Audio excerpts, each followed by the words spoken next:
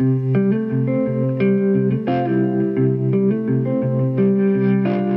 to 10-Minute Bible Talks, where we connect the Bible to your life in the time it takes to get to work. I'm Patrick Miller. I will never forget one conversation I had with a very frustrated activist. She stated that my views on certain issues made me a bigot, the equivalent of a segregationist or a slaver.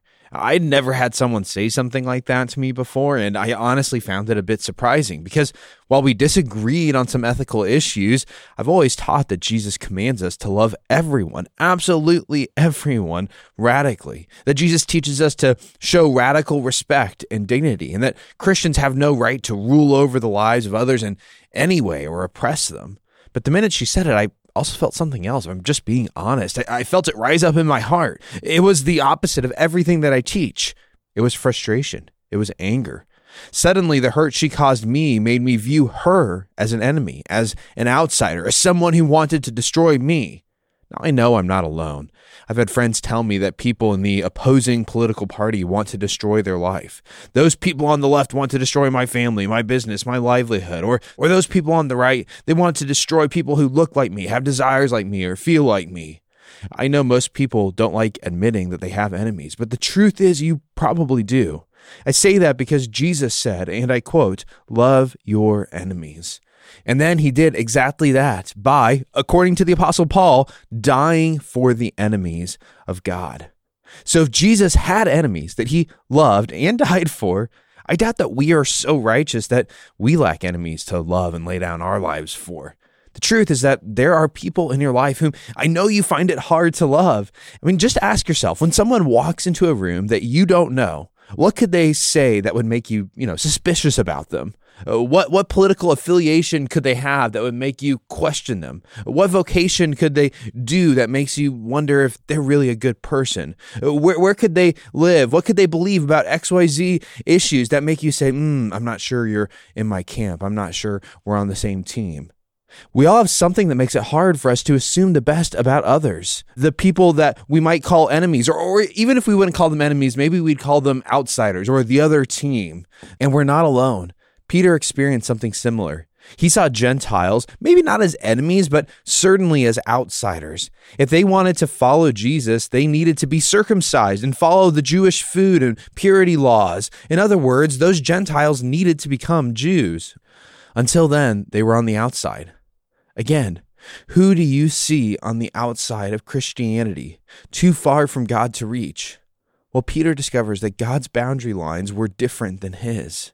God wasn't just inviting Jews to be a part of his kingdom. He wasn't just inviting circumcised people who abstained from unclean animals like pigs into his kingdom. No, he was inviting the uncircumcised, pig-eating Gentiles to receive the kingdom and his Holy Spirit. We pick up the story in chapter 10 of Acts. Verse 1. At Caesarea, there was a man named Cornelius, a centurion, in what was known as the Italian regiment. He and all his family were devout and God-fearing. He gave generously to those in need and prayed to God regularly.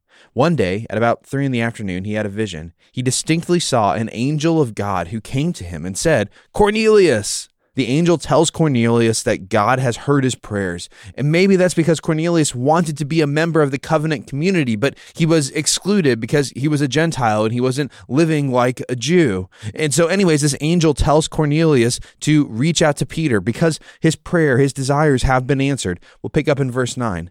About noon the following day, these are messengers that Cornelius has sent, as they were on their journey and approaching the city, Peter went on the roof to pray. He became hungry and wanted something to eat, and while the meal was being prepared, he fell into a trance. He saw heaven opened and something like a large sheep being let down to earth by its 4 corners. It contained all kinds of 4-footed animals, as well as reptiles and birds. Then a voice told him, "Get up, Peter, kill and eat." "Surely not, Lord," Peter replied. "I have never eaten anything impure or unclean." The voice spoke to him a second time. "Do not call anything impure that God has made clean." This happened 3 times, and immediately the sheep was taken back to heaven. So Peter, he's dumbstruck. He starts meditating on what God just showed him. And then messengers from Cornelius show up, and they ask Peter to come along with them and visit Cornelius. Verse 23.